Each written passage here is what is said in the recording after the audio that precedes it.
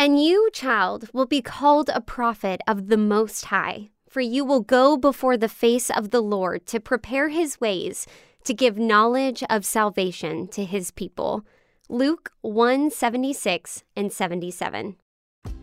Dear God, thank you that you want everyone to know about your salvation. Knowing and loving you brings us more joy than anything else.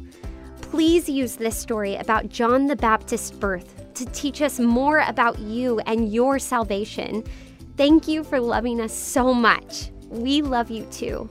In Jesus' name, amen. Thank you for praying with us today. The Kids Bible in a Year podcast is sponsored by Little Passports, delivering monthly activity kit subscriptions that help kids explore the world, cultivate curiosity, and discover new interests, with hands-on crafts and activities in cooking, science, crafts, and more, all with a unique cultural twist. Visit littlepassports.com/blessed to learn more and save 20% with code BLESSED.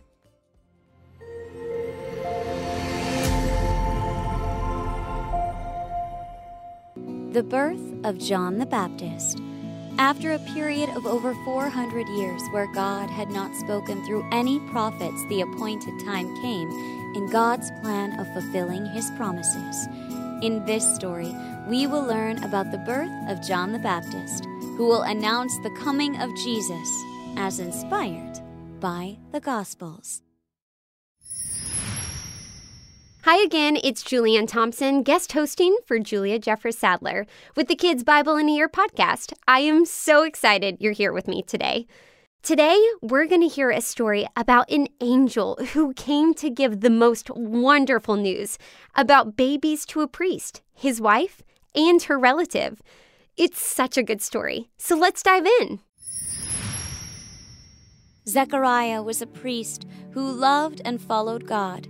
Zechariah and his wife Elizabeth wanted to have children, but they were unable, and it seemed like it was too late, as Elizabeth was already too old. Now, in this time, there were a lot of priests, but they all worked at different times of the year. So one day in October, God chose Zechariah to go to the temple to burn incense. While he was doing this, an angel showed up and told him, "Zechariah, God has answered your prayers. Elizabeth will have a son, and you'll call him John. He'll make you both very happy, and God will love him because he will make way for the Messiah, the Savior." Zechariah was surprised and asked, "How is that possible? We're too old to have children." Then the angel answered, "My name is Gabriel, and I live in the presence of God. He told me to tell you this, but you don't believe me. Because you doubt, you won't be able to speak until what I said comes true." There were people worshiping outside, and they were worried because Zechariah was taking a very long time. After the angel left, Zechariah went outside to where the people were.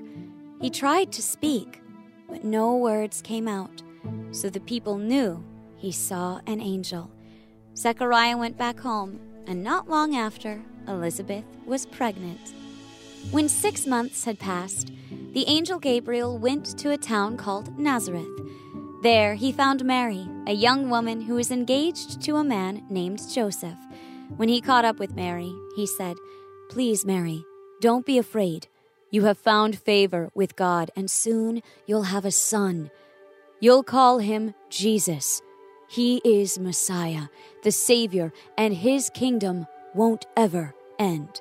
Mary asked, "How is that possible? I'm not even married yet." Then Gabriel answered, "You'll become pregnant when the Holy Spirit comes upon you. Because of this, the child will be called Son of God. Mary, please don't doubt what I'm telling you. God can do anything. Even your relative Elizabeth is about to." Mary didn't doubt. She bowed her head and said, "I am a servant of Yahweh, the highest King, and the one true God. Let this happen, like you said it would." After Gabriel left, Mary went to visit Elizabeth to celebrate with her. As soon as Elizabeth heard Mary's voice, the baby started kicking. And when she was filled with the Holy Spirit, she said, "Mary, you are blessed more than any other woman, and the child you're carrying is blessed too. How do I deserve this? How did I ever deserve to see the mother of our Savior?" Mary stayed with Elizabeth for 3 months. Not long after she left, Elizabeth gave birth to John. Everybody in town went to see the miracle and were happy for Elizabeth. They said, "You should call him Zechariah, after his father." But Elizabeth said, "No, we're going to call him John." The crowd responded, "John? Why John? There's nobody in your family called John. We'll just ask Zechariah, see what he thinks." So because Zechariah wasn't able to talk, he wrote, "His name is John," on something. Right after he wrote that, he was finally able to speak again, just like the angel Gabriel said he would. What a beautiful story about babies, obedience, and God's blessing. This is the start of something new and very, very special. Let's look back at all that happened before the story so we can understand why it's so special. In the beginning, God created a perfect world. He made stars and seas and animals and trees, and He made people in His image to rule over His perfect world with Him. His plan was to live with them together forever, so people would always know how deeply, dearly loved they are. You see, God made people to know and love Him, to be family with Him. And when we love and serve others, we look like Him. And when we speak kind, life-giving words, we sound like Him. When we reflect His image most, we are the happiest. Adam and Eve had one condition: to live together forever in God's perfect world by obeying. But they didn't. They lost their place as rulers with God because they wanted to rule the world on their own instead. And their kids and grandkids and great-great-great-grandkids had the same problem.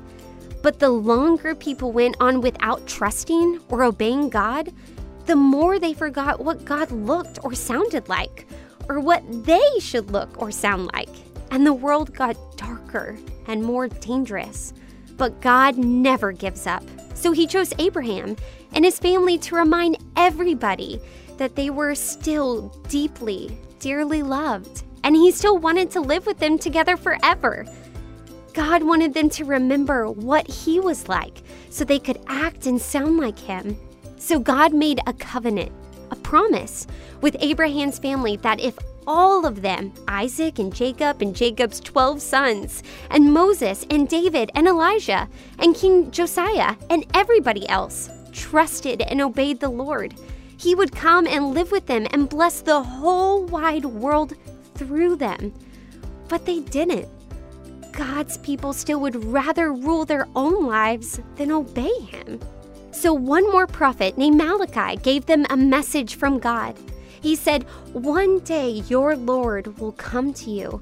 The one you've been waiting for is coming to tell you about a new covenant." You see, many prophets had spoken about a future king called the Messiah. He would rescue God's people and remind them how deeply, dearly loved they were. The Messiah would bless the whole wide world. Malachi also told them, but before the Lord comes, He will send someone first to prepare your hearts so you're ready to hear everything God has to say. That someone sounded a lot like the messenger Isaiah had talked about when he'd said, "There will be a voice crying in the wilderness, 'Make ready the way of the Lord.'" God's people didn't know it, but after Malachi spoke, no one would hear another word from the Lord for a long time. God didn't say anything at all for more than 400 years. In that silence, God's people forgot what He looked like or sounded like, or what they should look or sound like, and the world got darker and more dangerous. But then an angel appeared to Zechariah in the temple, and the world started getting brighter again because the angel told Zechariah that he, like Abraham, would have a son in his old age. And his son John, like Elijah, would tell God's people to repent.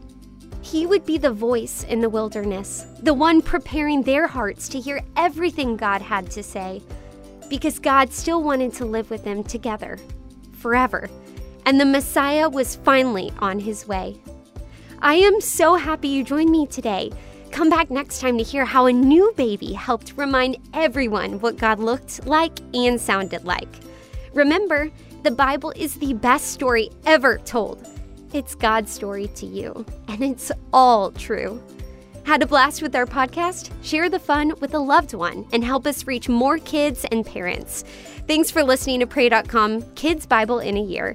For more inspiring stories and wisdom to last a lifetime, download the Pray.com app for free today.